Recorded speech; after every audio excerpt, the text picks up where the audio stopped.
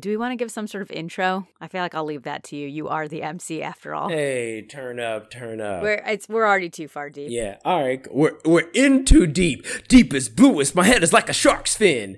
Please tell me you know that reference. I don't. LL Cool J, one of his greatest lyrical exercises. There was, and you know what? I mixed it up because they came out around the same time. But this is hip hop. There was a movie called In Too Deep, and I think it was him and Omar Epps. But what I'm getting mixed up is that actually Deepest Bluest, he's referencing the movies Deep Blue Sea, which was the shark movie, and he made an accompanying song, and that's how it went. Deepest Bluest, my head is like a shark's fin.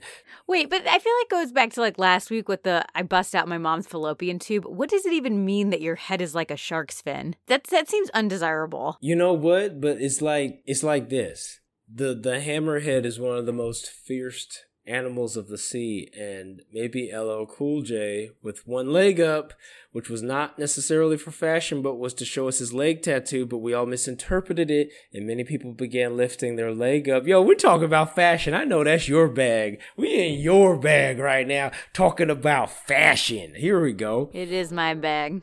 It is a ridiculous line. So, without further ado, welcome back to For the Love of Podding, chilling right here with Rachel Street and myself, Rasar Amani. We're going to get down. We're going to talk about a lot of things today, and let's see where this goes.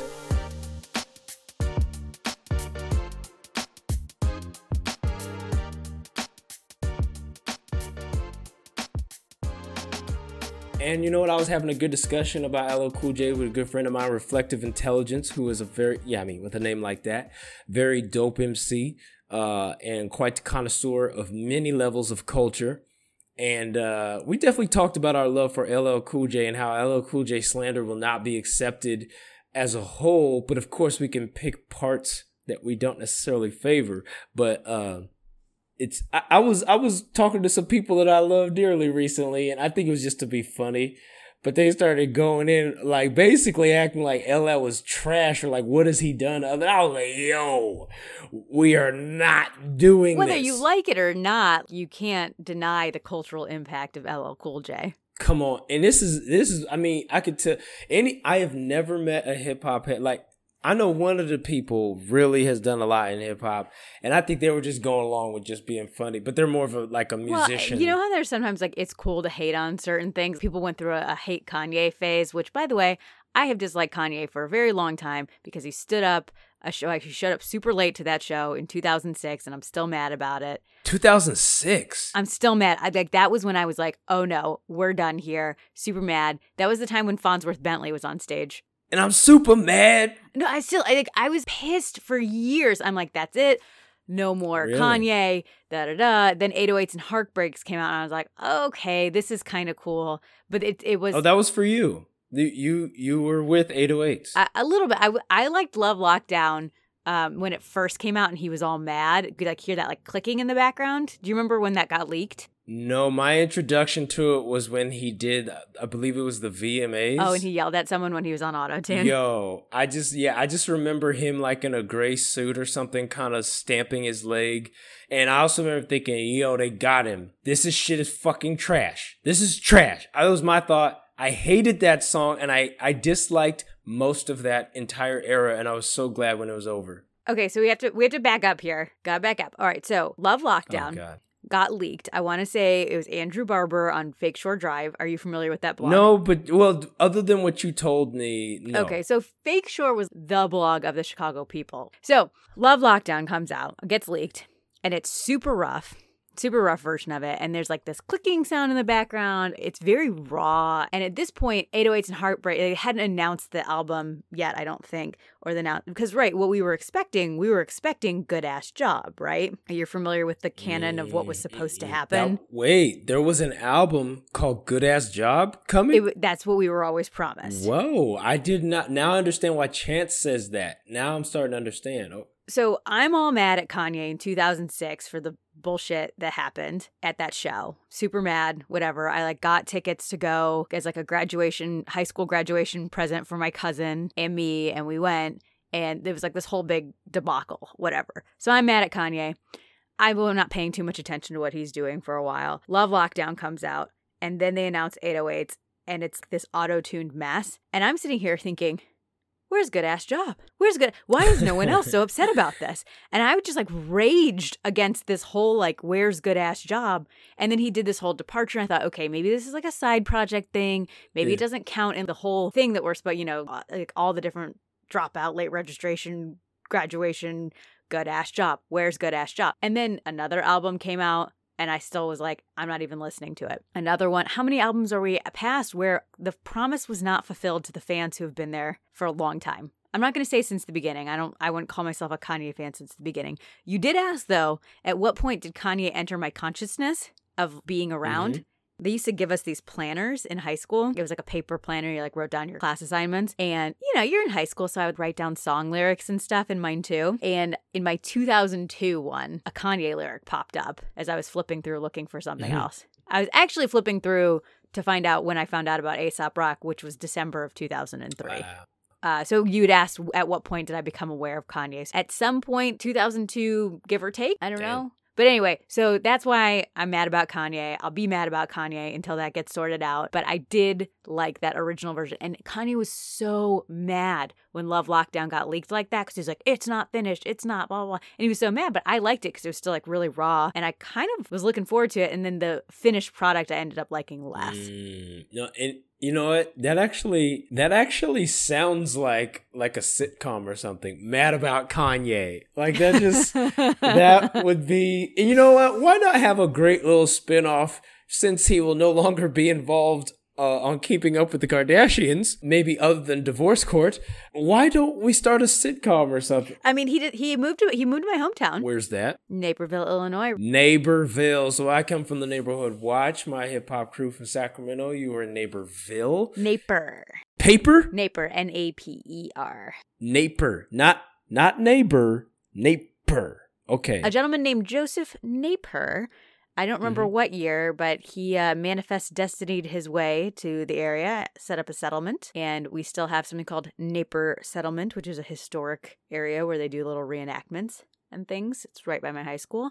And the reason we found out that he moved in or around the Naperville area is that he started going to the Pepe's Tacos. We have a local franchise, local chain of Mexican restaurants, which is delicious and delightful. And he started going to the one that my parents like to go to. People were seeing Kanye at Pepe's Tacos.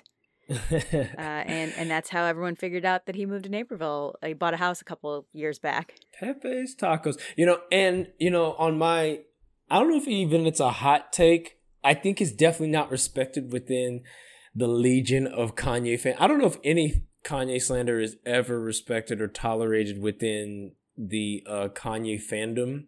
And not even that's, I know that's not the most unique thing, but there's always fans like that. Like, I can accept, like, for instance, I actually am a big fan of LL Cool J, but like, I can accept that there's things he did that like were, like, for instance, Accidental Racist is something I always come back to as one of the worst creative, if you want to call that, decisions ever. But, also 4321 is one of my favorite songs. And, I had like his Phenomenon album and a few other ones, and just the way, and he was the first big hip hop concert I went to. He headlined it.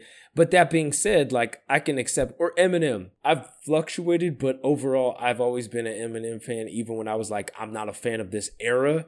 I've always like just, since 1998, when I first saw him on The Box. Did you have that? Oh, I remember The Box. You had The Box? I don't think we had, like, my family per se, but I feel like my neighbors or people I knew had it. That was like an all music video channel, right? Yeah. Yeah, and it was like you could request. It was like the real TRL.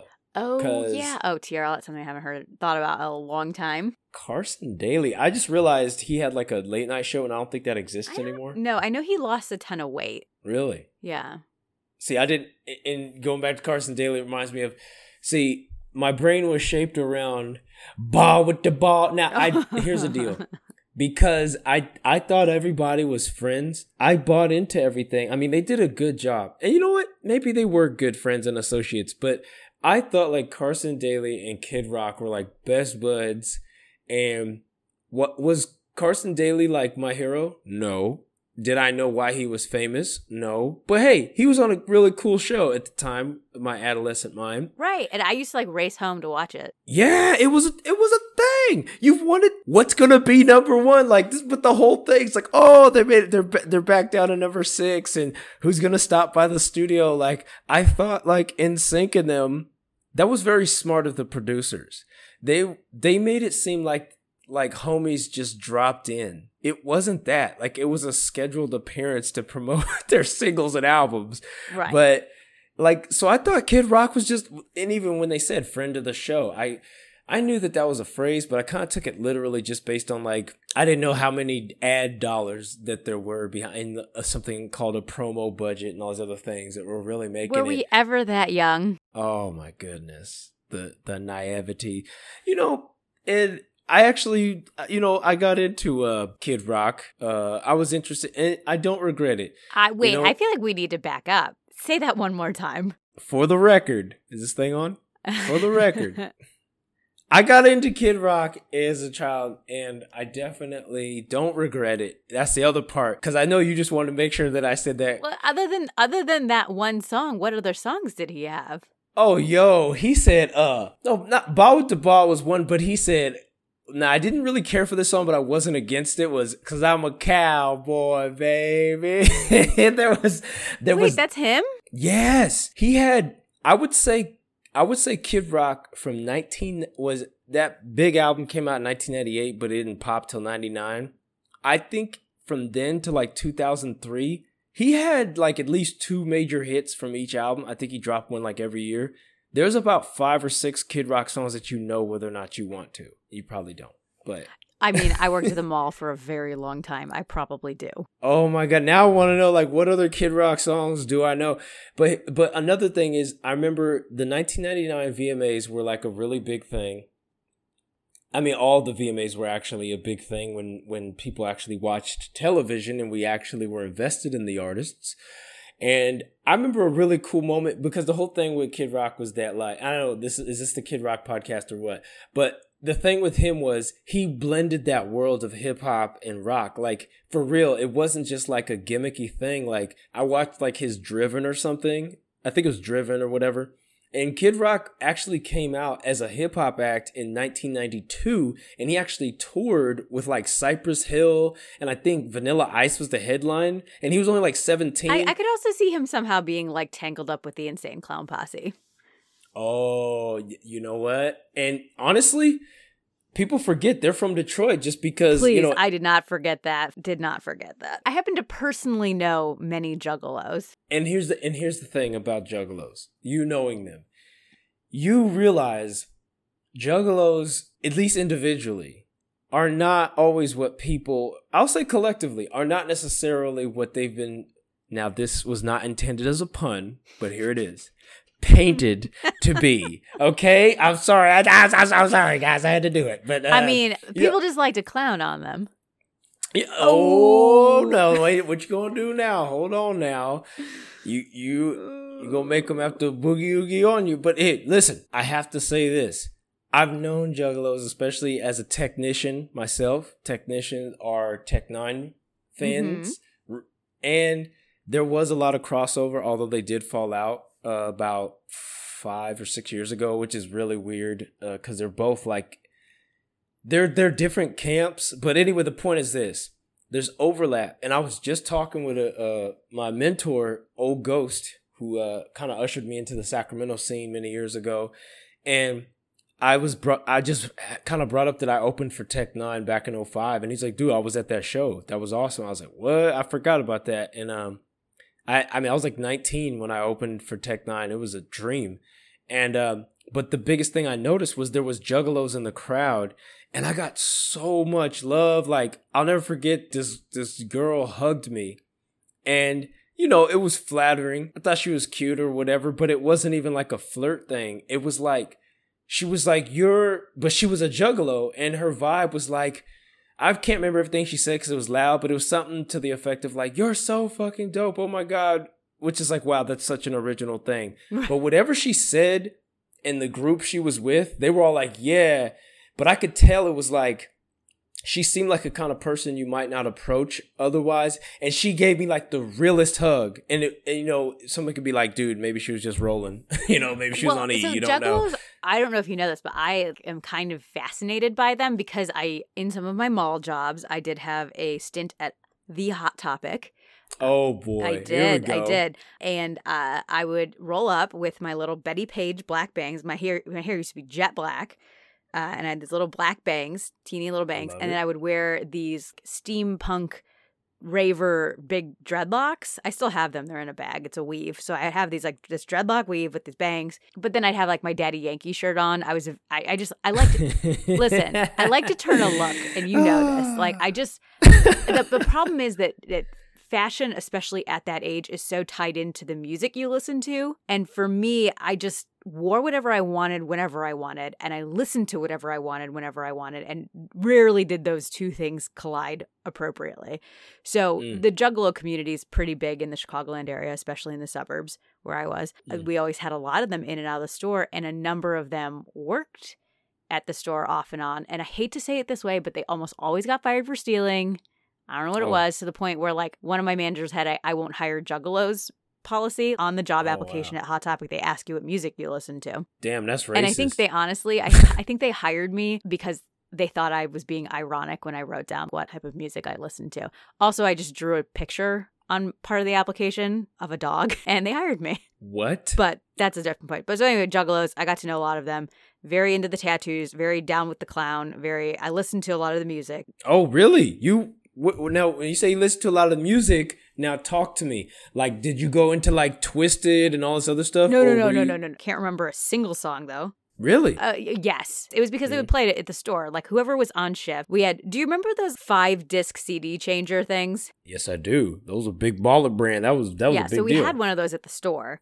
And usually there were about 5 people on the shift. You had to play CDs that they sold there, or the other rule was if we had like a wall of band t-shirts, if the band was on there and we had the CD in like this big bin, you could play it.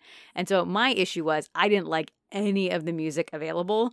So I would dig around and try to find the one Depeche Mode CD to play. All right, now. That's a name I haven't heard Everybody in a while. got to pick their thing. So the other thing too is they're different. Have you ever worked in retail? Yes, I have many times. Okay, so there's zones, right? And they usually like place a person at a zone, and they like could not place me at the band t-shirt wall because I didn't know anything. So people would come in and like ask about a certain band, and I'm like, I don't know. Really? I didn't know anything. They would ask you about wait, why are they asking you about a band? Like, aren't you? You pose. Hey, I got a quote Pharrell at the beginning of Rockstar. Fucking posers. What is going on? Why are you coming? But I know we're talking about Hot Topic people. Well, no, it'd be like, do you know when they're coming to town? Do you know other, like, what, if you like this, what else should I like, like, what else should I check out? This is pre-Google, people. Like, maybe Google existed, but people weren't having internet on their phones. This was MySpace days. No one had internet on their phones. That's the key detail, right? Right. There was no iPhone. Like, this was way before the iPhone. All right. And also, like, I just couldn't remember the names because there were like hundreds of shirts, and I just so they couldn't put me by the CDs, and they couldn't put me by the band T-shirts. So they put me. I was very good at styling people and making outfits. They would just put me in the zones with the clothing. So anyway, Juggalos. So when you worked there, there were ICP CDs, and so if you ended up on a shift with like 3 Juggalos, then you're getting 3 different CDs, and you cycle through the tracks, and it's like, oh man. Oh, there also was some sort of old school hip hop anthology something, and so there was like a lot of Snoop Dogg songs. Like, if I could find, there was like I said, it was a big bin of CDs, and you would pick one out, and you'd get to play it for your shift. They also put me in the back a lot doing inventory because I was really good at it. And they could try, like, that was the thing. That job was so tough. Actually, most of the mall jobs I had. I mean, I worked at department stores. I worked just off the mall premise at a suit store. Every retail job I ever had, so many issues with people stealing stuff. Oh, man. Right? I actually did not. I have one, but in general, I didn't really see that as much. Oh, man. When I worked at Ross when I was in college, we turned over the staff like every 3 weeks because of people stealing, because I worked on an inventory shift where employees. What? Like, I'm probably the real ignorant, naive guy on this part, but I'm like, what? Yeah, right. Okay, so this was my problem too. All right. So different mall job. I worked at Sears. That was probably the longest job I had because I would always come back when I was in college and then go to that job at Sears because the pay was amazing. I was on commission. It was so good. And early on in my time at Sears, you know, I'm still kind of getting to know people. A bunch of us got hired on at the same shift. I was in a specific department. And the security guys, I'd kind of become friends with them too. They called them loss prevention. And so they kept like, really, they were like all over my department. And they were like moving the cameras around like all the time. And I'm like, what is happening? Like, it was just weird. And then I got pulled in the back, like being questioned about like weird stuff. I did not understand what was going on. And they kept saying, well, your registers are short in your, like, we had like a bank of 4 registers. What? At the end of the night, you would do something called counting down the register. Oh yeah. Right? Yeah. And so you take you take all the cash out, because this was when more people paid with cash, and you would count out however much money, and you would leave $50 or $100 in the register, and then you would count out the rest. It would go in this envelope. You would designate one person to walk it down, and then it would get locked in the vault and taken to the bank. I don't know. I would count down the registers a lot and with my other coworkers, and we just, the money was missing, and we were a very small department. We weren't like the other departments where you would get bounced from like juniors to women's to men's. Like, we were, if you were in our department, I was in the shoe department, then you were just there because it was a special whatever. A lot of time went by, and eventually they fired one of the guys who was working with us. And I'm sitting here thinking to myself, like, I stood next to him while we counted down the registers together. How was he stealing? And it took them a really long time to catch him, because what he would do was he would count out the money, and then he would use his elbow and like knock a bunch of the bills into the trash can below him. And then at the end of the night, he would always offer to take the trash out. And, you know, we were upstairs. The trash was like down 2 flights of stairs. We're like, sure, Jim, take the trash out. We don't care. Great. Why not? And then he would get all the way down and then to the dumpsters and take the cash out. Like thousands of dollars over the course of several weeks. This is on camera too. Yeah, on camera when he would knock the cash, but he was able to do it in such a way that it was not obvious. Yo, and I just got like horrible trauma from working at Sports Authority. Something that happened with a check there.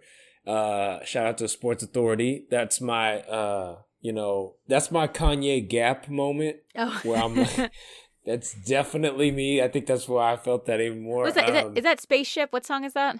Yeah, Spaceship. Mm-hmm. Woo, that's one of the best. Also sampling one of my favorite songs of all time. You know what the original sample is? Not off the top of my head. Distant Lover by Marvin Gaye. Goodness gracious. Yes. Oh man. And let's see, that song came out top of 2004. I was into Marvin Gaye, but I didn't have I just really had What's Going On, and I think I had one DVD, but it had like 22 songs on there, so like nothing fully stood out. But like I think I got on like another kick of his around 2006, 2007. Because I remember Butterscotch gave me the I Want You album. Because I was talking about how great What's Going On. And she was like, but what about this? And I was like, yo, this is crazy. And I was like, oh, I knew these songs. I didn't know I knew all of them. And I just haven't really listened to, I think because and this is kind of derailing here, but like, I think like with, maybe this could even go into Kanye too, about like my disappointment with 808s and some other things, is like with Marvin Gaye, at least my version, like for me, he was a part of like Black revolutionary, changing the soundscape, like just giving people a sense that connected directly to the aftermath of the civil rights movement, essentially. Like, I don't think Marvin Gaye is mentioned enough when we talk about, because he wasn't like directly a part of the civil rights movement. All of our heroes had been shot at that time, just about, but it was the aftermath, Vietnam's ending, or, and it's just like, what are we doing now? Black Panthers are kind of here. People are coming back or whatever. And What's Going On changed the whole scope of music. Mm-hmm. Like, What's Going On is so important to the whole thing. I've actually been in a discussion where it was like, it's arguably, of course, there's an argument for anything, but it's up there with like greatest album of all time sort of vibe. I will definitely co-sign on that.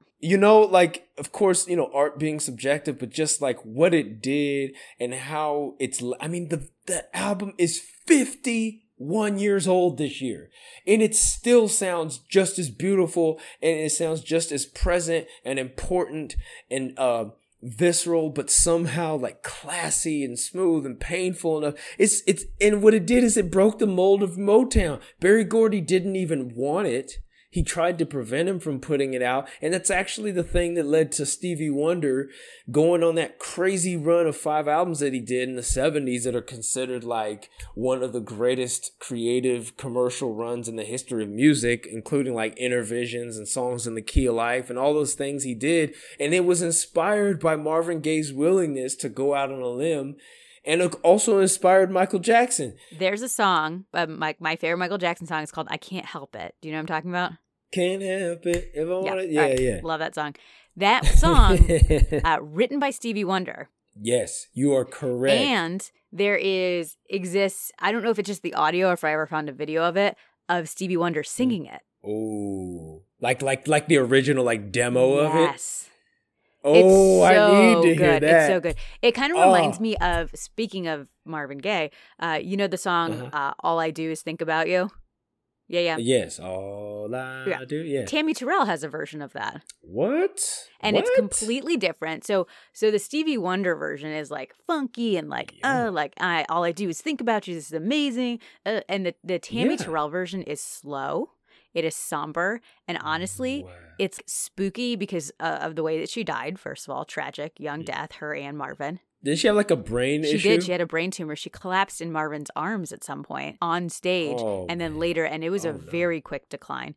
So the way look up the Tammy Terrell version of All I Do, it's haunting. So it almost sounds like she's singing about someone who has died, and all she does is think about them. Wow.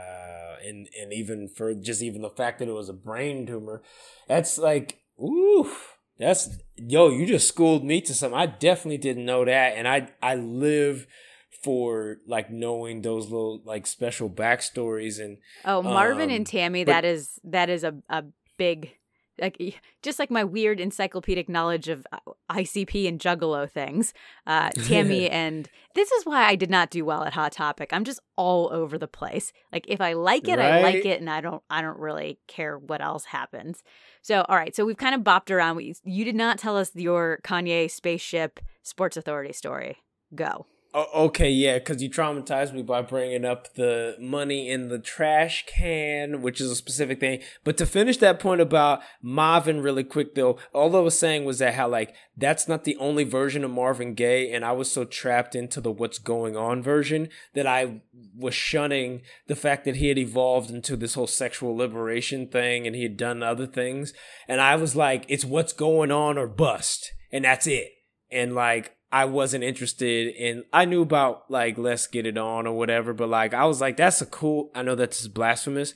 I never was a big fan of that song personally. Was it because of that commercial that was popular when we were kids and it was the clothes but the no bodies? Do you know what I'm talking about? There was a commercial. I actually don't. What was it? I feel like it was like a Calvin Klein jeans commercial, and it's the boy jeans and the girl jeans, and they're Let's Get It On is happening, and like the jeans come off, but everybody's invisible, like there are no people. I do not remember that, but that's a pretty cool concept. And then the door, there's a knock on the door, and the jeans get put back on really fast, and they open the door, and it's very clearly like an old lady, like with the glasses and like a dowdy outfit. His mom shows up, and he was like getting it on with his invisible girlfriend. I kind of see that part sounds a little familiar, actually. All right, so I'm tracing the thread back through. So we've got Marvin. Are we good on Marvin? Can we put a pin in Marvin? I think so. I'll also say shout out to Nika Costa if we're just going to talk about random commercials involving music. I don't know if anybody remembers Nika Costa, but she was supposed to blow up in 2001. There was a Tommy Hilfiger commercial, and for the longest, I didn't know who was singing. And it was just like the most intense, like sexy, everybody's dancing and hair's flying and everybody's got clothes and teeth are gnashing and everybody's going in slow-mo. And it just, they get right to the climax. It's like a feather in a bed. It's just crazy note. And everybody's like, yeah. And everybody's all excited. And I was like, who is that? This is the dopest part. It was like this little 15-20 second bump, and it was all about selling Tommy Hilfiger. And then it took me years, and my brain exploded when I found out that the redhead singing in the video was actually really the artist, and her name was Nika Costa, and she was supposed to blow up, and she was a part of that whole Blue Eyed Soul resurgence, which included Thicke, who later was known as Robin Thicke, Remy Shand, and a few other people who just missed their mark for whatever reason. Anyway, commercials. Let's go back. Yeah, other than that, I think we're done with Marvin Gaye. So we got Sports Authority, and then I have more on people stealing things at work. It's really bad. Don't steal things. And also biting. We're going to get to biting. But okay. So too many things really quick. I said, okay, I worked at Blockbuster, show my age. And there was one guy who basically, long story short, he was a vet, and that's why he... Wait, are you at Blockbuster or are you at Sports Authority for the story? Sports Authority's the real trauma, but this is like the quick pre-story. Before we get into that, though, can we talk about, you're like the kiss of death on retail businesses. Right? Like, you do realize none of these are around anymore. Now that I think about it, Sears is basically on its way out, too. They don't even exist. Yeah, like, and then the last, regular job I had was working at Dimple Records, a record store, which also, I mean, it was the last time you seen a record store. I'm sure you've seen one, but I'm saying, it's very rare. But, okay. So really quickly, the only time I could think of where I know someone stole, there was this dude who came in, and I felt like he was hella sketch, right when it actually happened, but they gave him preference because he was a Afghanistan vet. And honestly, you could tell he seemed like a bit off and incompetent, but honestly, he did it. I know for a fact that he got the preference because of sympathy for his service to the country. I know that's what happened. And not only did he come in with no previous, not only retail, but more specifically, he didn't have any sort of experience at Blockbuster, which was a very specific sort of business to be in. And he didn't know what he was doing like anybody else that starts. I didn't when I started, but he came in as a shift leader, which that means a bunch of us, he had no history in Blockbuster or anything like it, but because he was a vet, they made him technically almost a manager. So this guy went from my boss didn't know what the fuck he was doing. That's basically what happened. And then that guy who was very happy, but kind of weird, that guy, I couldn't believe it. I came in one day and the cops were there or something like that, or they just left. And the guy ran off with some girlfriend he had just found or something, and I think he was closing the night before, and he stole $6,000 out of the bank, and just no one had heard from him. It was crazy. So that was the only time I could think of. But the actual Sports Authority story, which may be even briefer, one time I was working at the Sports Authority, America's first place for sports. I was working there. That's when we were still taking checks regularly. And I don't know why this happened, but you were supposed to rip up checks, if they were invalid or whatever. If somebody rewrote the check or something like that. I forgot why, but if somebody changed their payment method or whatever. But sometimes you were supposed to, to get rid of evidence and make sure their name wasn't visible. So I did that, and it was a normal thing. And I remember we were doing the little countdown or whatever at the end, like you said. I probably didn't say it correctly, but whatever we did with the money. And so anyway, I ripped it up, and I remember doing it, as I recall, very much in the right. So I ripped it up, and I know at this point you can see where it's going, but it actually went there. So I ripped it up at maybe 5 o'clock, 4, something like that. Went on, and at the end of the day, we're counted down. I remember the dude, I can't remember his first name. The dude's last name was Murphy, and he was such he seemed like he was, this reminds me, I need to see Office Space. Yes, I have committed the crime of not watching Office Space, and shame on me for not watching Office Space, and I've had people even tell me, bro, and I still haven't watched it, and I love that sort of humor. I don't know why I haven't done it. I think you're also going to be shocked by all the famous people in it. Who are famous now. Oh, damn. I can't wait. I love stuff like that. So this dude, my supervisor at the time, he definitely could have been in that movie based on the excerpts I've seen. So get down there, and I think we were $500 short. It was about that much. That's kind of, but you remember we made $6 Sports Authority, I mean, they're selling like camping gear and all this stuff. I think they make like... Well, I mean, depending on what year, the minimum wage was $5.15 when I started working. Oh man, it was like $7 around. It was around $7. It was more in California for sure, because I remember being really stunned when I moved to California in 2006, and I went from making $5.50 plus commission at my mall job to like making $7 or $8 an hour. And I'm like, what is this? This is crazy. And in Chicago now, we're on our way to a $15 minimum. Right. I heard just recently that on like a federal level, like that's supposed to be happening like between now and January, like not maybe totally, but there's like a certain sector of people that immediately includes roughly like over 300,000 people that are supposed to be getting that raise. But I think it's like $10 now, if I'm not mistaken. Like that's... I have no idea. I try to make sure to pay my employees as much as I can in my business. So I have no idea what minimum wage is because I don't pay anyone minimum wage. Look at you. Look at you making it do what it do, making people happy. You know, I'm focused more on like living wages than minimum and trying not just like living wage, but like thriving wage if we can. Because the last thing I want, man, when I had an employee a while back who was pregnant and I had to make a really tough call. You know, we're a small business that and one of the businesses that I run is very hands-on, very like you need everyone all hands on deck. And one of my employees was pregnant and she's trying to plan her maternity leave and all that. And you don't have to pay people anything when they go on maternity leave. You have to guarantee they'll have a job when they come back, but you don't have to pay them anything. And I made the very tough call to give her her full salary for the 3 months she was gone. How many? Yeah, 12 weeks for the 3 months that she was gone. Paid maternity leave. Full paid maternity leave. It was probably the hardest 3 months of my entire life. Wow. because I was paying her, I could not hire a temp to come in to do her work.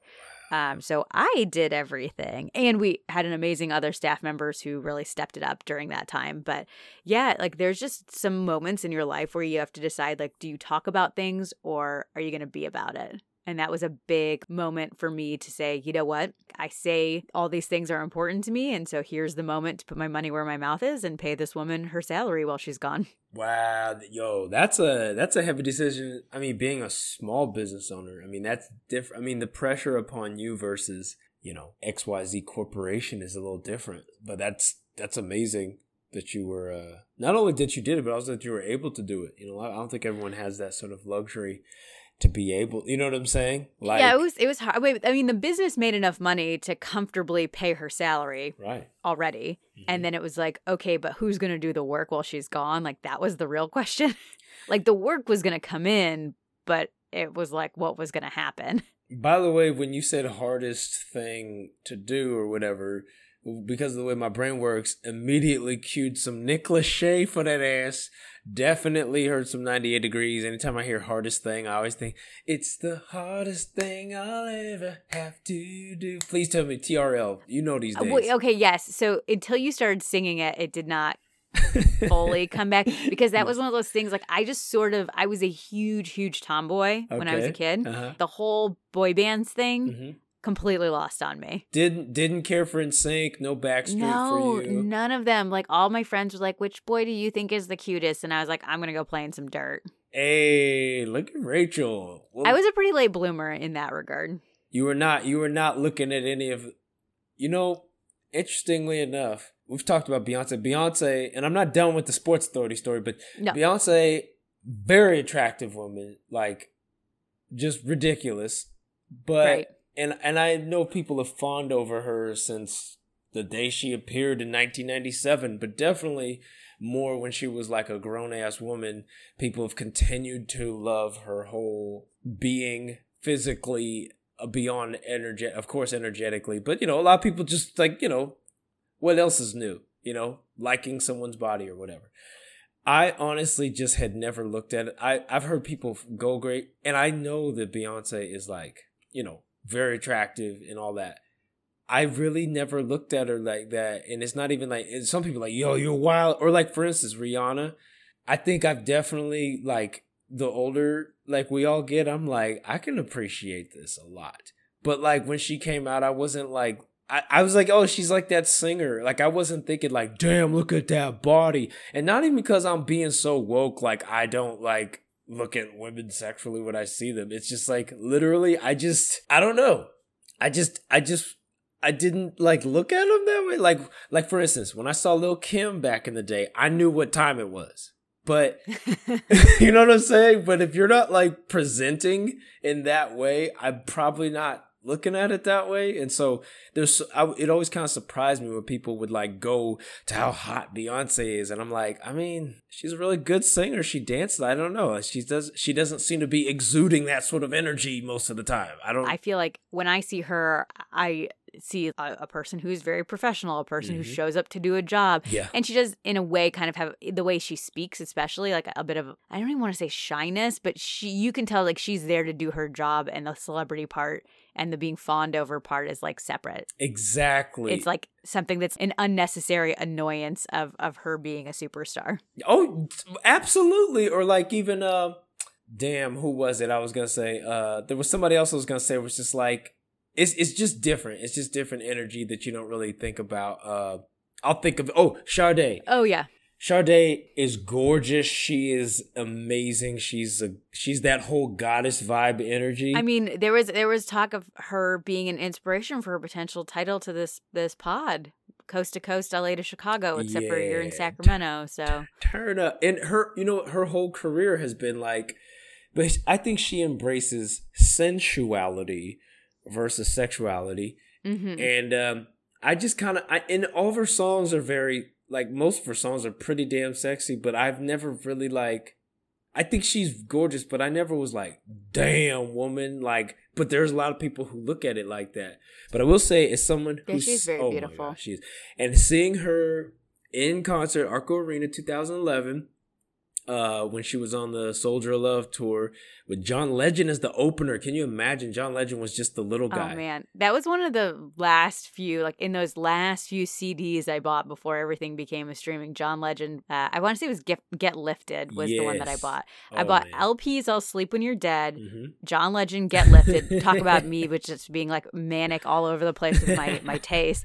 And I feel like I bought like 2 or 3 more CDs That's that like day 05. as well. That's 05. Yeah, I'm trying to think of what else I must have bought. Well, no, because LP was a little later. Was it? No, Get Lifted came out like the end of 04, but I don't think it really hit till 05. What was the album after Get Lifted?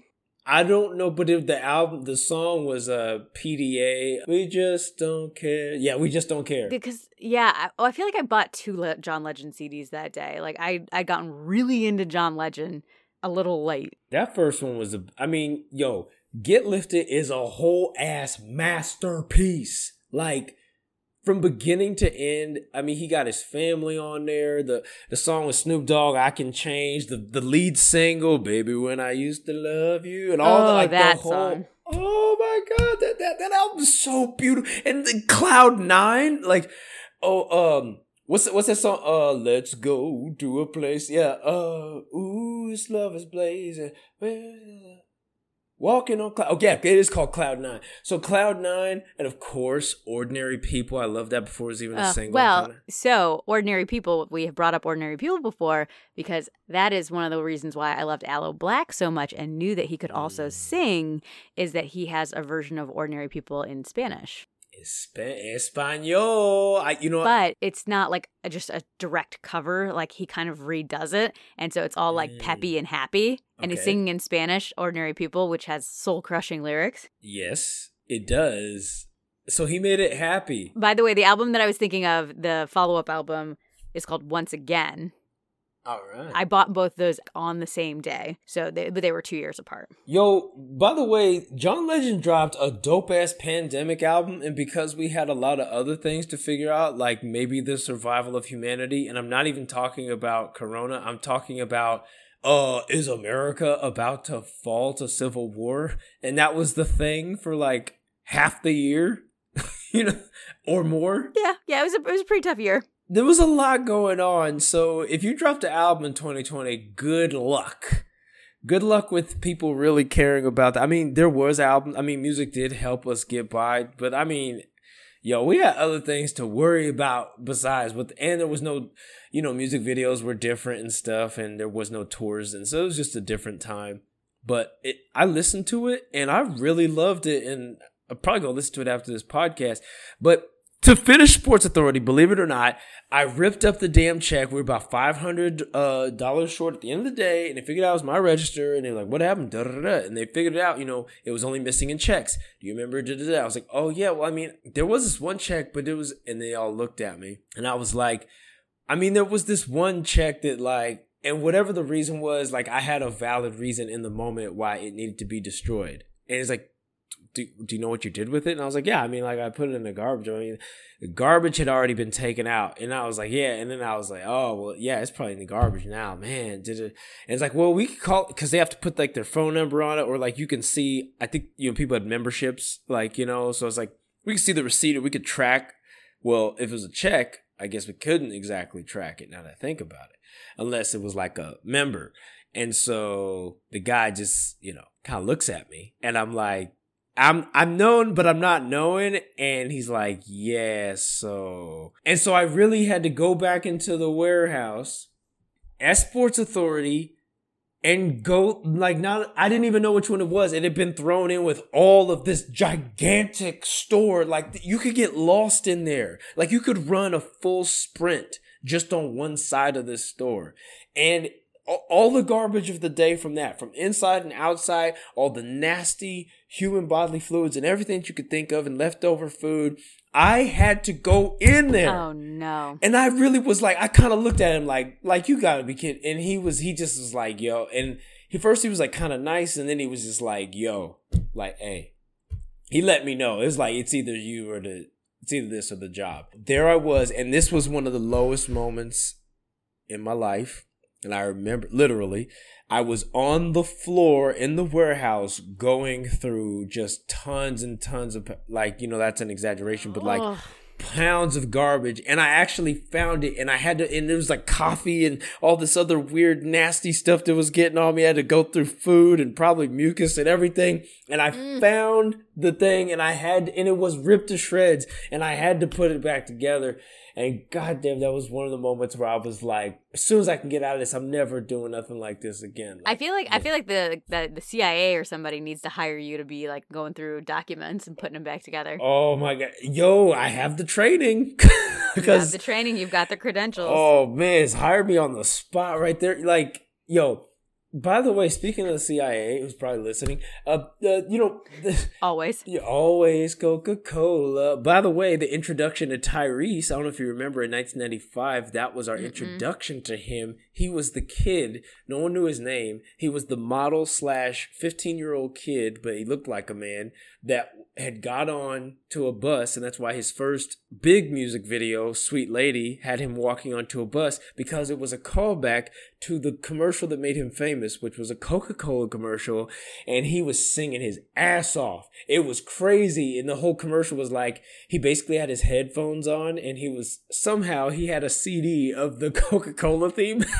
Now that's kind of funny now I think about it, but he had a Discman, and he was like, da da da da da da da da da. He had this whole intro and shit, and he was like, always Coca-Cola, and everybody's looking back at him like he's obnoxious, but then they're like, damn, you can sing. And then he's just feeling it in the back, and he can't even, and then, shout out to Rosa Parks. Why you put him in the back of the bus? But he goes to the back of the bus, and then he realizes that everyone's looking at him, and then he gives this laugh, and it's so endearing, and he's got this perfect white smile, and everybody's like, of course. Yes, it was great. And that kickstarted his career to another level.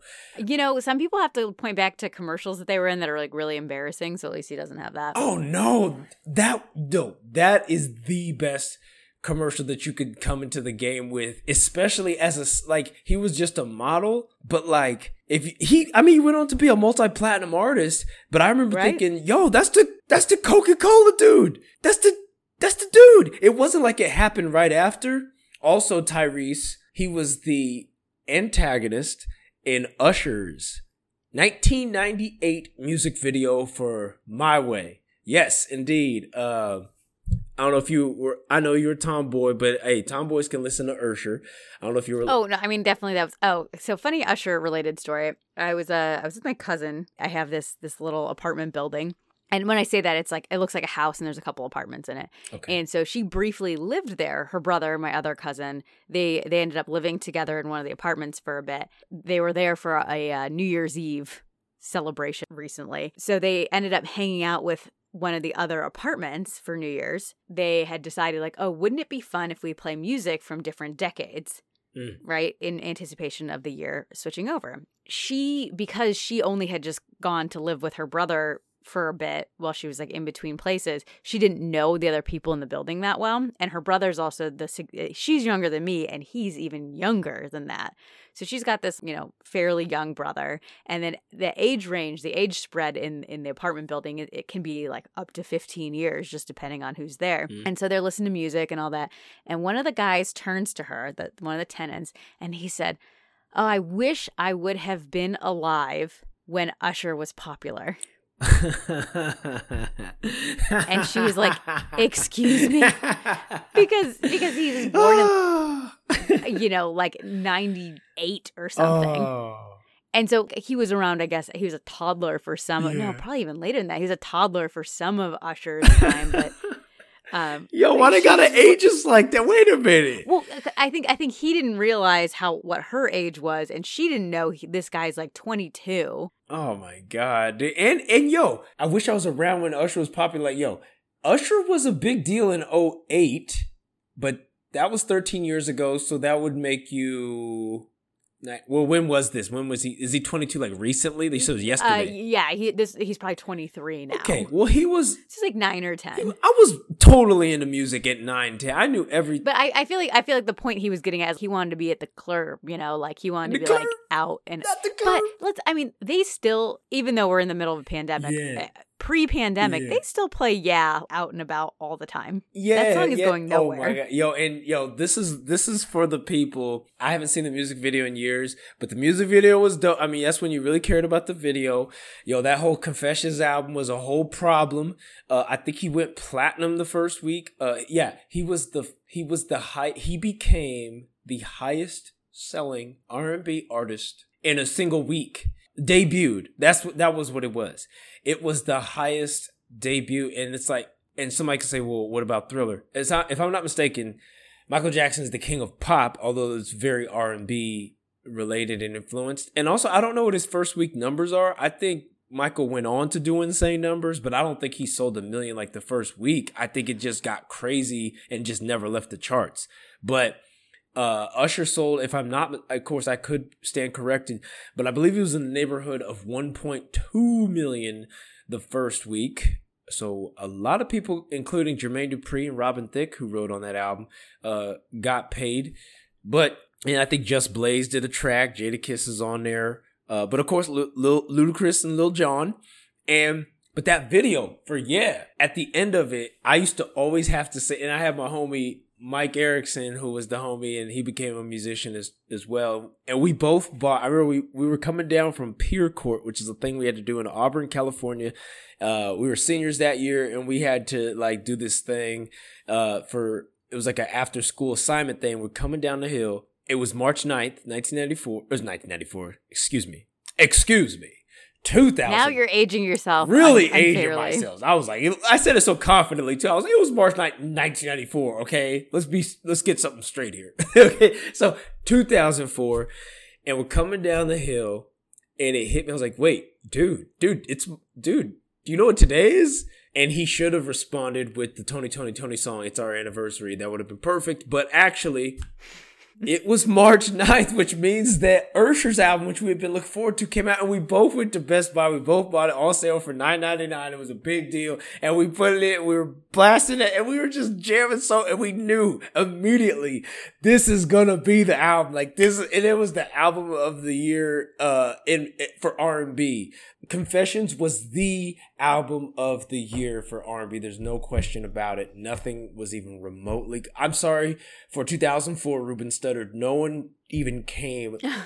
Yeah, we had to go there. Ruben. Yeah, Ruben. That man could sing. And my friend Cameron Calloway brought up, he just shot himself in the foot with dating himself on that. That song should still be relevant. It's a good song. Speaking of albums, I'm going to segue here. Last episode, I talked to you about my high school friend that I exchanged CDs with and we would one-to-one burn. In fact, the reason that I was going through my old high school planners and I saw all those song lyrics is I was looking for something to send to him on his birthday. Like, I don't just like to text people like, hey, happy birthday. That's lame to me. Mhm. I try to like find an old picture, or so for him, I like dug through these banker's boxes of stuff from high school, got out these planners and took some pictures of some things he had written in my planner that I thought he would find amusing. And then I found some funny stuff that I didn't remember. I had mentioned Arthur and I would trade albums. I gave him, I don't even remember what I gave him, but he gave me NERD's Fly or Die, which is very pivotal in my life. I loved that album. I listened to it to death. And then the other one I mentioned was Earth, Wind & Fire's I Am. So a little bit out of the genre and the time frame that we usually talk about. But I had said that I recently looked that album up on Spotify and was listening to it again for the first time in a while. And I was stunned to find out that there were 2 more songs. Right? Mm-hmm. And I was like, what the heck? All these years I'd been listening to this, and that dude didn't burn me the whole CD. He left 2 tracks off. Like, what the heck? What a Like, guy. I would have never known, right? Because it was a burnt CD. But in Arthur's defense, so Arthur, if you're listening to this, I apologize for last episode. It turns out there was a re-release in 2004 of that album with 2 new tracks on it. New tracks. New or remastered or something. So those were not on the original album. And I know he had burnt me a CD that was presumably part of his father's collection from who knows how long ago. And I believe this was in 2003 or 2004. So at some point later on that year, the record company re-released Earth, Wind & Fire's I Am with 2 additional tracks. So the CD I had was never supposed to have those 2 tracks. So, shout out. He did what he was supposed to do. And So going back in time a little bit, when you kept saying, was it bitten or biter? Whether you were trying to get me to make sure I remembered. it was about being a biter. It was about being a biter. Because I kept, in my mind, I kept being like, okay, remember bitten. Once bitten, forever smitten. That's like how I was saying it to myself. Do you know what that's from? I don't know what that's from. Are you familiar with the song Let's Push Things Forward by The Streets? Are You Afraid of the Dark? No, you know what? I don't know that song. The Streets? Wait, really? The The Streets. So it was this white guy, a British white guy, and it was the Box or one of those stations. Like if you woke up, say you're having a slumber party at a friend's house who had the Box, because I did not at my house, and you'd wake up, you'd fall asleep watching music videos. You'd wake up in the middle of the night because you're like, oh, where am I? Oh, okay, I'm at my friend's house. And there'd be like weird stuff from the UK on. And there was this guy who's like a white guy who's this almost stop motion music video, and it's a song called Let's Push Things Forward, and he was a musical producer, singer, rapper, poet, if you will, and he was a solo act is my understanding, but they called it The Streets. I cannot believe you're not familiar with this. It's like 2002 to 2004 was the original. Then they kind of got into the MySpace era, and I think they still make me, or they. It's like a weird collective of people. Oh man, I feel like I'm being schooled right now. I feel like I'm tearing open a portal for you. So the other song that was really popular is "Has It Come to This." Does not sound familiar at all. Not even in the slightest. Oh man, the album was called Original Pirate Material. No, oh my gosh. And then they have all these like cheeky songs, all this British stuff. They've got a song that's actually really upbeat, and it's called You're Fit But You Know It. You're fit, but I will interject with this because we're talking about like obscure internet music from 20 years ago. Although the Box is not the internet. This isn't obscure. The YouTube video has 5 million views. That's obscure. All right, so here's it. Okay. I mean, if we're talking Bruno Mars numbers, that's extremely obscure. Yo, I'm saying also that's my American arrogance and ignorance. Like, well, if I haven't heard of it, it ain't. No. I'm also I'm like kind of mind blown because I thought I was gonna say that, and then you were gonna say the next line, and you were gonna know this, and we were gonna have this moment because he says something about Alta Vista in the song. Like, do you remember Alta Vista? Like that's I don't even know what that is, but before I forget, I'm gonna say this, and only my real Napsters will remember. And yes, that was intended to sound the way it did, but I'm gonna go Tupac with this. This is strictly for my Napsters. I'm gonna say, here we go. When Napster came out, a lot of songs were passed around. That's actually how Afro Man blew up, if I'm not mistaken. I will stand by my statement that Because I Got High is not the jam compared to, I always forget what it's actually called, the Colt 45 song. What's it called? Crazy Rap Song? It's actually got more plays, I think. When I went, like you said that, I was like, what is this? I don't know. You don't want to know. You're the connoisseur on Afro Man. 45 and 2 zigzags. Baby, that's all we need. It's not called Colt 45, though. Okay, well, that jam. So That jam. I saw his interview on like Vlad like 2 or 3 years ago, and he was talking about, they were like, yeah, because he was like, you were one of the first like, internet, you were like the first viral internet artist. He's like, yeah, I mean, everyone downloaded my album on Napster, and that's how I got around. Like he kind of did Soulja Boy before Soulja Boy, because I think that's what he did. Is like he mislabeled his stuff improperly, so people would download his. But I think that happened to Afro Man. But more importantly than that, in my opinion, a much better artist who we actually never have seen or heard, and I didn't see him until like maybe 5 years ago. But by the time he caught on, I mean, he had been inactive for many years. There's a rapper that hip hop heads will know about from Napster called Benefit. Benefit, yo. If you ever hear this, dude, you're one of the dopest fucking MCs. Your album was so crazy. I have no idea who this is. And I don't expect you to, because no one, I could talk to 20 heads right now, and I guarantee you like maybe 3, but he does have a cult following. Like, I don't know what the numbers are, but it's one of those things, because the way it was I was such an Eminem fan that I wanted anything with Eminem. And that included like random like freestyles, like especially like his Tim Westwood freestyles and all these like weird appearances and live things and his Rap Olympics thing and everything. And so anyway, people started putting like featuring Eminem, and not even those like long things where it would say like featuring Nelly, DMX, Jay-Z, not even one of those things. This was like, it just said featuring Eminem. I was like, well, he did work with a lot of people, so I don't know. And so I downloaded this thing, and he's not on the song. Someone like edited in Eminem, and it was very poorly edited. But the beat was dope. It was grimy, and the song's called Proceed with Caution. Oh my God, that's one of the dopest songs. So that's like the track that was getting around because it featured Eminem. But then I guess he had uploaded his entire album way ahead of everybody. This is like 2001. So he's ahead of everybody pretty much. And you could get his whole like 17 track album, and it was a dope concept album. He had like great enunciation and wordplay, and like, I don't know, I think it was just like a kind of like Cody Chestnut, to make another obscure reference. Yeah. First album was called The Headphone Masterpiece. And I think it was because like he was just living in isolation, and he never really intended to like perform or anything. It was just some stuff that he did. And I think that's what happened with this. Like he never got this song called The Seed. But this guy Benefit, just like his album, he had this song called like Gordo or something. And he had a whole song about, and I know the proper term is little person, but he described the person as a midget 20 years ago.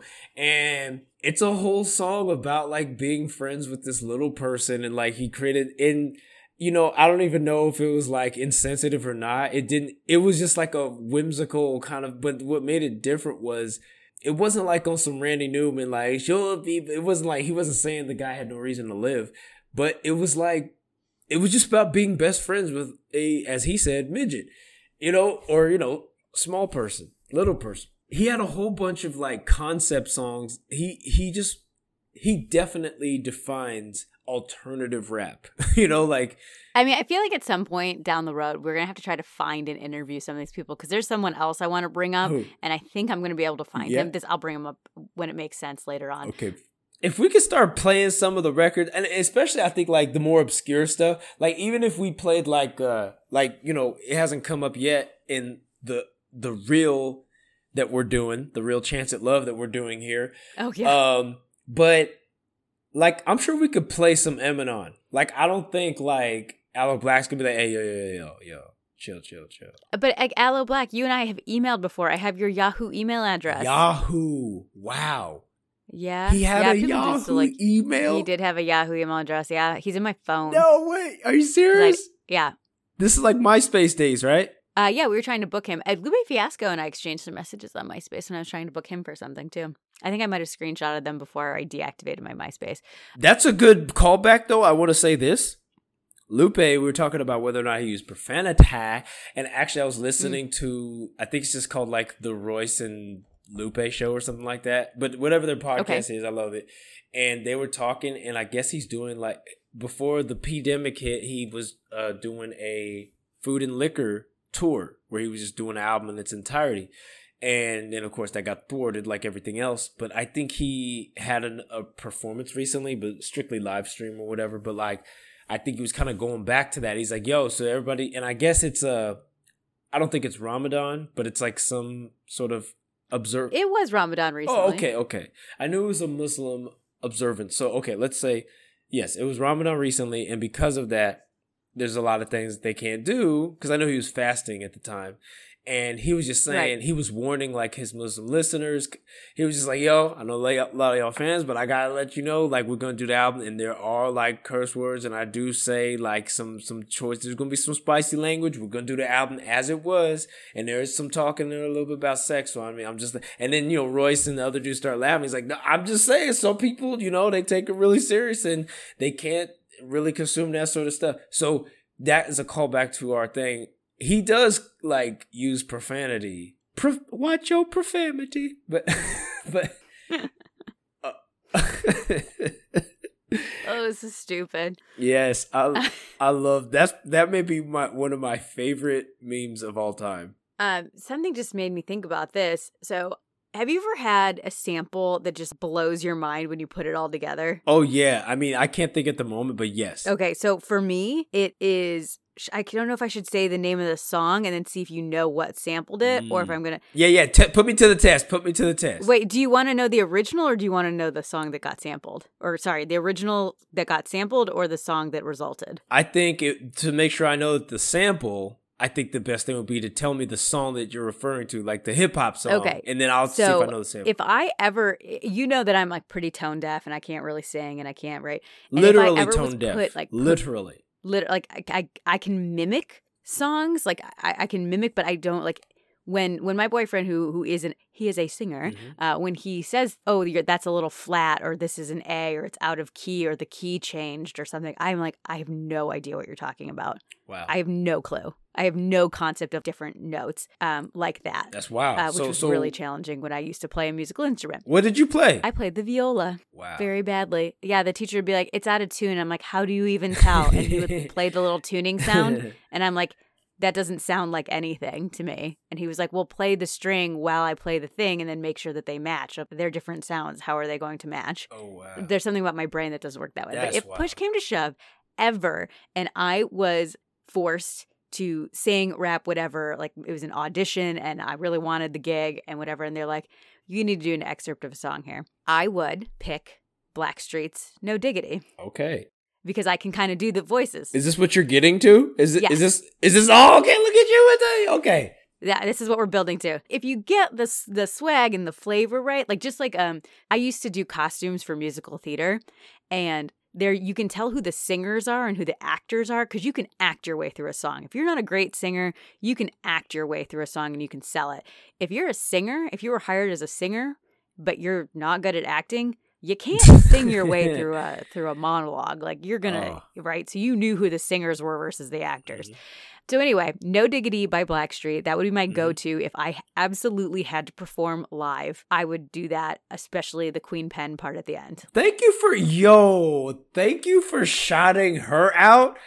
Yo, people don't say that name, and that name actually came up recently during a Versus. And yes, I do know the sample of that, and I actually have a little story for you. But before we get to that, Queen Pen, let's not skip over that. Queen Pen, I was watching the Versus between Isley Brothers and Earth, Wind & Fire, and that's Butterscotch's favorite band, and so of all time. And so she basically, like, we were kind of texting each other, like basically like people live tweet stuff. We were going back and forth during it, and I just remember there was a part where this song came on, and I can't remember, but they go, there's all this stuff like that. It's September, right? No. That's so it's not that. It's like, I'm not that I did. That's not you being tone deaf. That was me not doing a long enough and, more importantly, good enough sample for you. That's definitely my fault. Actually, I don't know if I can pull it off, but I will say I texted her. I was like, yo, And I sent her the song, and she's like, dude, people are texting that right now. So it was tight. Like, I was trying to tell her, and then there was like hundreds of people citing, but it was dite, some sort of weird Freudian slip. That's super dite, bro. So that was tight. That was cool that a lot of people remembered that that's actually, this is really tied in. It's a Queen pen, but it's not that surprising when you realize, okay, so Teddy Riley is the mastermind behind the production of Guy, most of New Jack Swing that Babyface and them didn't do, and of course Blackstreet, both versions before and after Dave Hollister. And he's also the one that produced Queen Pen on her lead single, which was Party Ain't a Party. Mm-hmm. And it samples, I didn't realize at the time, and for many years, it was an Earth, Wind & Fire song. And I don't know it, but I reckon I was like, this is the Queen Pen song. It's like a party ain't a party till it's red all through. Leave it to my crew. It's gonna be play approved. It was this dope parties. Maybe we can start editing stuff to play like songs along with like, cause I've noticed some podcasts do that. Right. Like that's what I would want is be like, we're going to play the Queen Pen song for it. Well, even like while I'm singing it, we can literally like cue that while I'm singing it. It doesn't even have to be like a separate thing, just like a little background noise, but that's what you're referring to, right? Right. So anyway, No Diggity, Blackstreet. The sample is? Sample is by Bill Withers, and it's Grandma's Hands. Yes. Grandma's Hands. And so the thing is, like, Blackstreet, were they, if I recall correctly, this will be top of the fact check for next episode. I am 99.9% sure that they were the first musical act on the first episode of Nickelodeon's All That. Wow. I'm pretty sure. I remember when the show came out. I remember being very excited to watch it. Blackstreet came up, and I kept being like, what are they saying? Are they saying back it up, bag it up? I remember as a kid being like, what are they saying? But there was no Google to go look it up. I will say this. Based upon the years, that was definitely not the first episode of All That. All That came out, I believe, in 1994, if not 1993. Because I moved from Sacramento to Roseville in 1995, and I had been watching it, but the version of Blackstreet, after I'd moved to Roseville, that's when No Diggity came out. So No Diggity's like 96, 97, and All That's like 94. Maybe I'm confusing myself with another show, but I remember them being a musical act. Now I want to know what show that was. I really want. And I thought it was the first of a thing. Maybe it was the first of Kenan and... Yeah. Kenan and Kel have their own show? They did. They had a masterful show, and it you may even know the reference. Who loves orange soda? Does that mean anything to you? Yeah, of course it does. But I thought that was part of All That still. No. That's only the Kel character from Kenan and Kel. That's nothing else. Like, he never did that on All That. Because he never was Kel. That's the thing. On All That, they always played characters. He was like, they were never Kenan or Kel on All That. It was just like, oh yeah, that's also their name. Even when he rapped with Immature, he was the Good Burger dude instead of him. Even though he began rapping as himself, they didn't call him Kel Mitchell when he did any of that. But anyway, Orange Soda.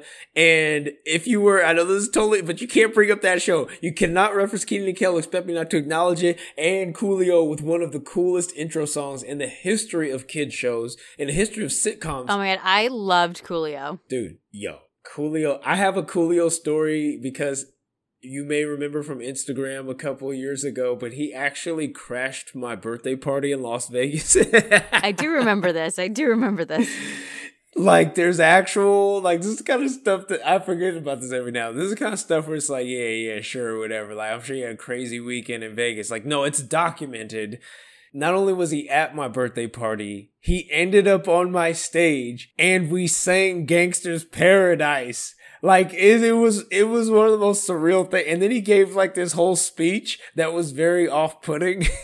And then that's a whole thing. We'll tell that story later. There's a little more to it, but I guess assaulted.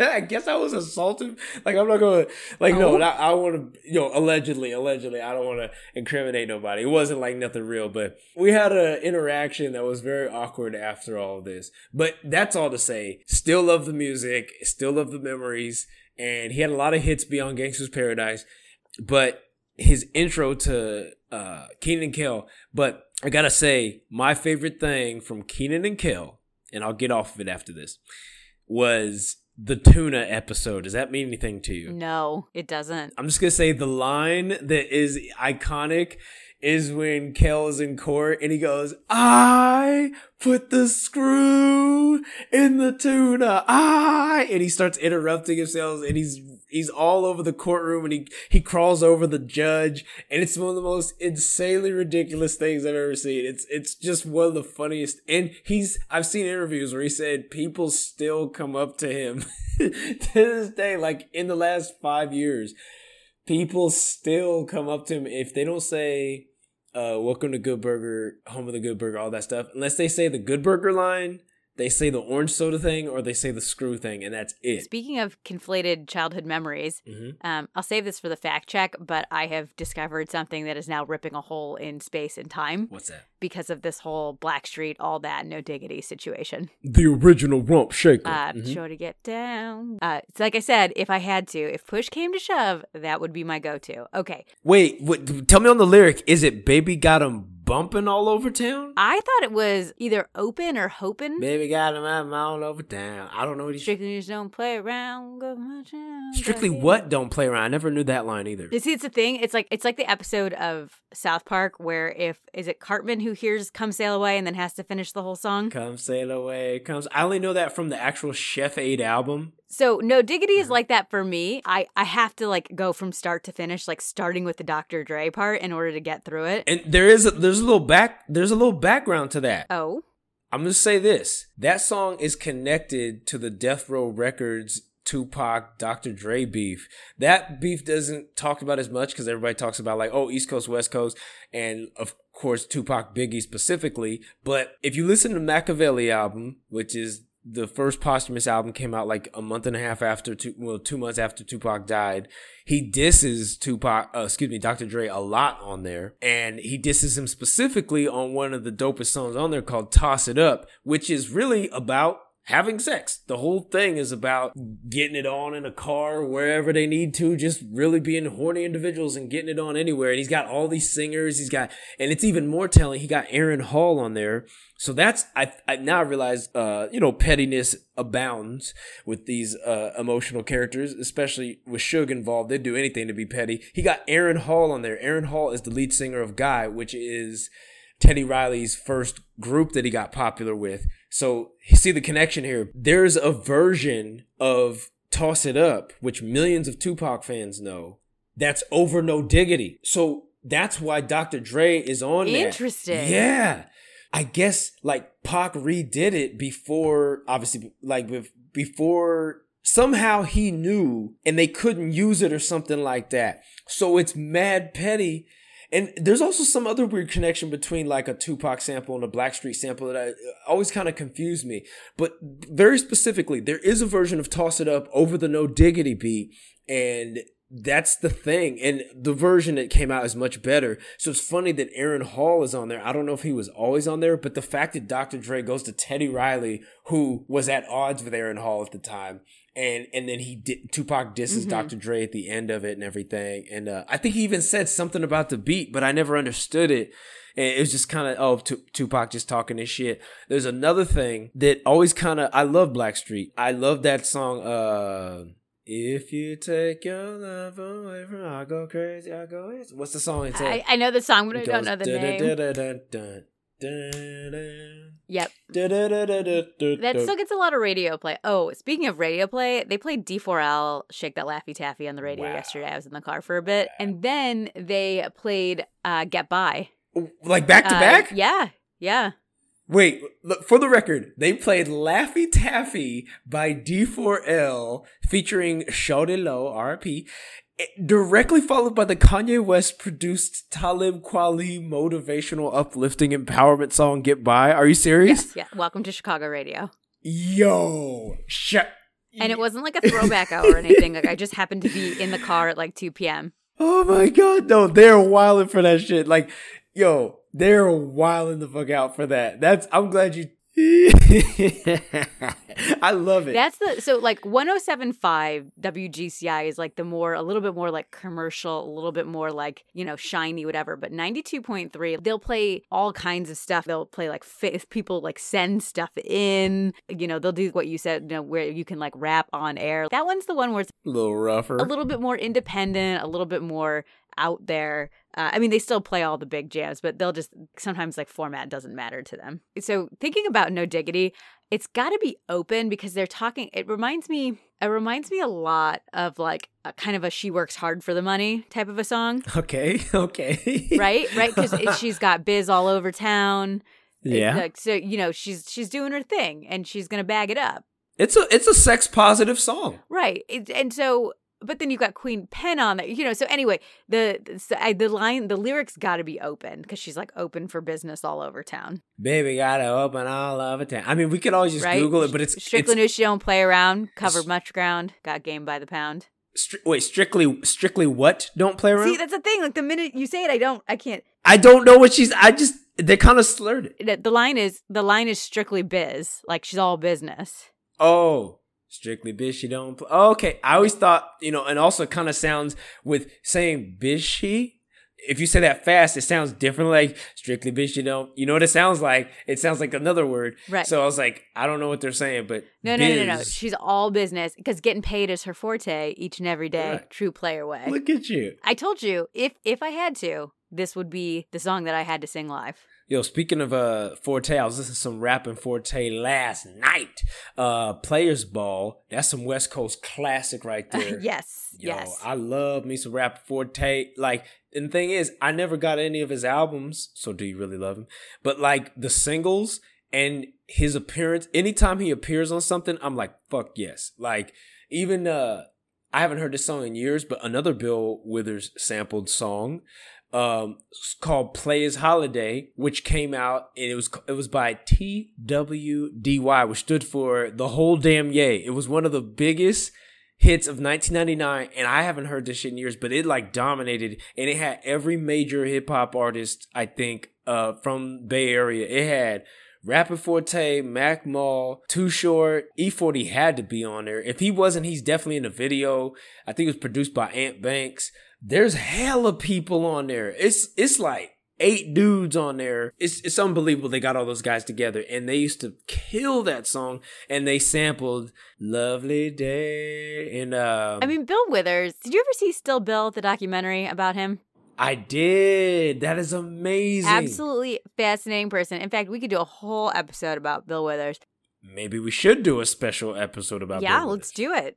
Yeah. So, but I feel like Bill Withers is one of those ones where him and the Isley Brothers, those are some very sampleable. Did I just make up a word? Yeah. Sampleable? Sampleable. I'll go with it. Sampleable. Yeah. People. I don't know what it is about it, but they definitely know what's up. I mean, like even them changes, like my drummer, Jeremy Klewicki of The Leak or Klewicki Music. You can check him out on Spotify, Apple Music, all that good stuff. He's also a producer, Klewicki. His go-to to the point where it's like the one thing I clown, like I have go-to rhymes, even if I'm like supposed to be doing just like a freestyle.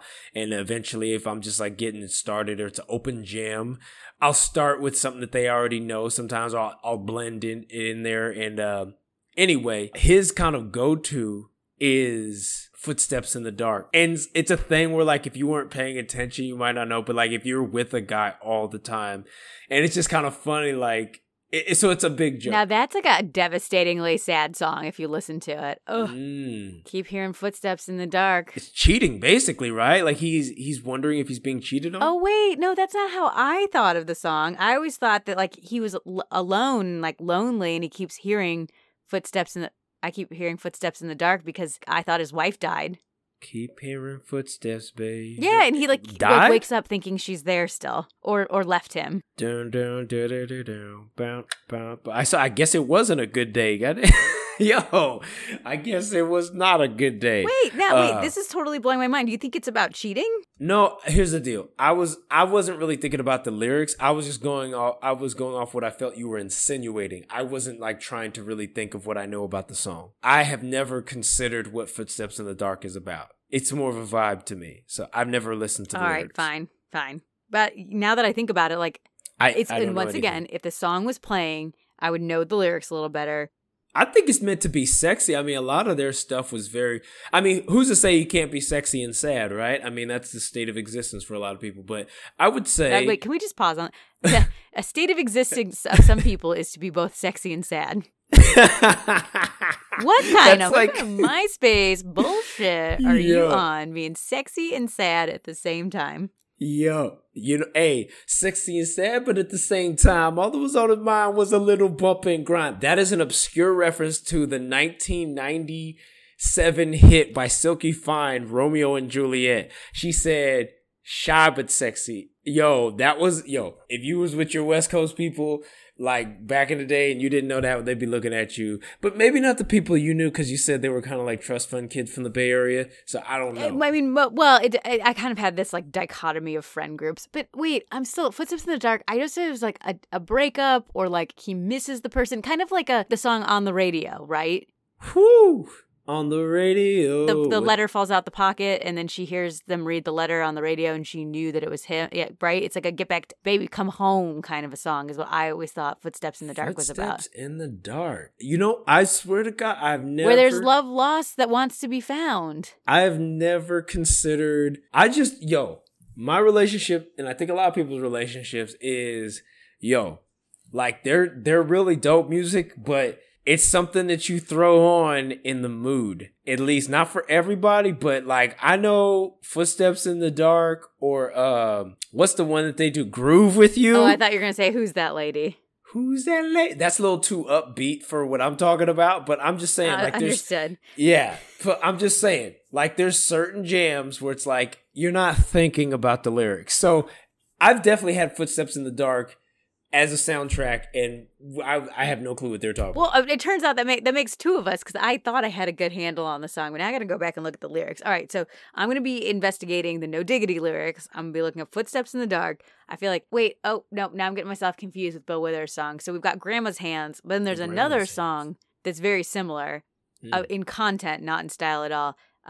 Lord, now, honey, just save your money. Don't give it to that lying, cheating man. It's about the preacher says he wants the money to go to the promised land, but he's a scammy heretic preacher. What's the song called? You got me.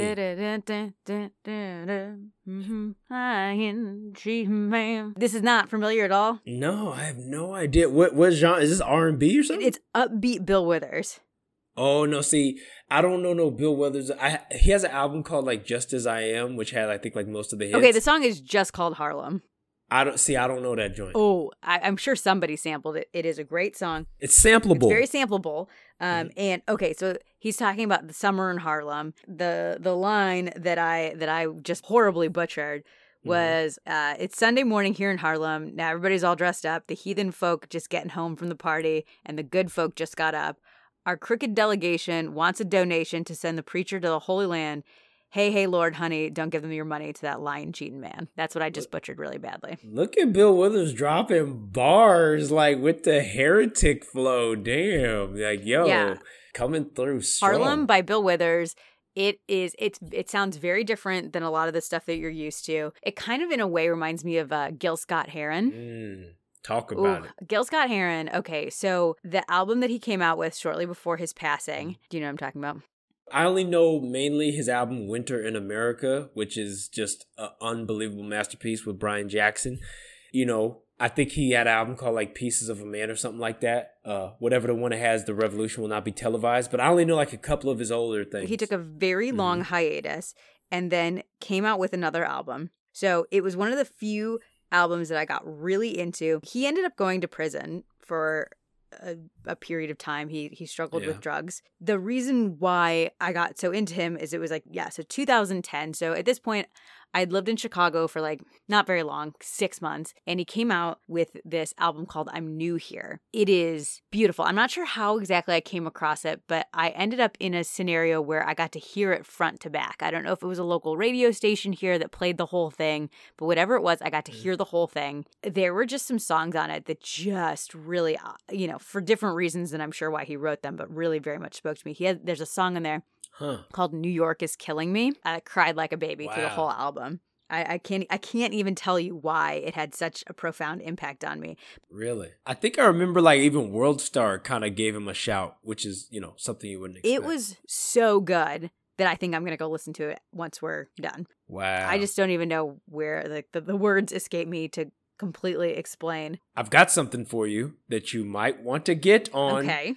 Gil Scott-Heron, shout out to Kanye for sampling him beautifully on Late Registration. I believe the song's called Home. Oh, yeah, I know the song. Mm-hmm. Oh, God, that's such a beautiful... I mean, anytime I can hear Gil Scott-Heron, it's a beautiful situation. He's also on the original Reflection Eternal album, did like a little skit. But I got something for you. There's a book that I bought actually in New York. My first time in New York, 2014, I was out there with who? Who do I always bring up? Butterscotch. We were out there, and on interestingly enough, the last day, we were at this bookstore while we were waiting to leave, and I was perusing, and I found a memoir by Gil Scott-Heron, and it's called The Last Holiday. And I love that book so much. You have to get access to it. You have to get it. You have to read it. It's beautiful. And here's the deal. And, I'm not, as Norm Macdonald would say, I'm not telling any secrets from school here when I tell you that basically it's a memoir, but it's an excuse to give honor to Stevie Wonder. What? Okay, this definitely sounds like way up my alley. Yeah, like, I could tell you, and it's like, here's the deal. It's not a novel. It's like just him telling. So I couldn't even tell you his whole life. But the thing is, the reason it's called The Last Holiday, and this is something you could read on the back. So I'm not like giving anything like, oh, why'd you tell? So he does tell about his life story, which is just amazing. And as you would expect of somebody of his caliber. But basically what had happened was in 1980, Stevie Wonder's album Hotter Than July came out. And that's when it has Lately and some other things. But also, this was the time when they were pushing for MLK Day to become a national holiday. And that's why it's called The Last Holiday. And it's really giving honor, and it details the journey of Stevie Wonder pushing and advocating, and the version of Happy Birthday that's considered like the black version of Happy Birthday. Oh, happy birthday. And I love that. Like, that's how it's supposed to go. You're like...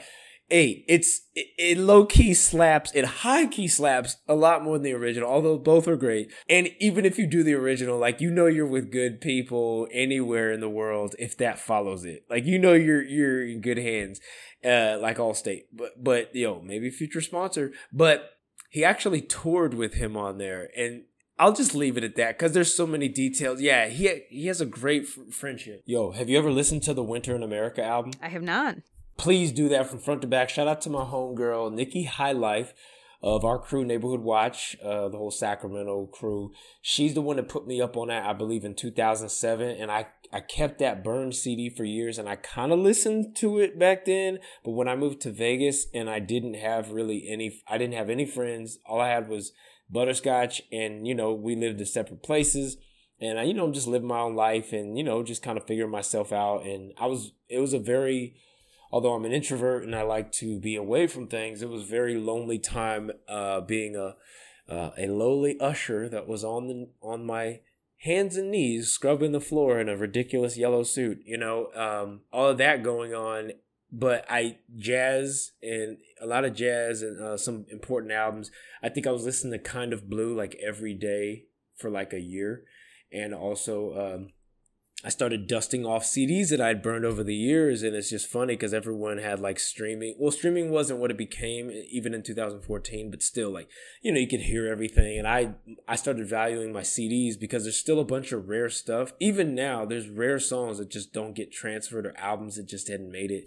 All right. So on that note, we're coming in hot. Yes. Any last words? No, I'm pumped. Just like how we never actually talked about Macklemore, which we will get back to eventually, I promise. That's our carrot. Biting. The biting. We didn't get to that. I even specifically had a little thing, once bitten, forever smitten, and then we talked about the streets, and then we just went on this internet thing. Right. So I just want to say, what does hip hop mean to you?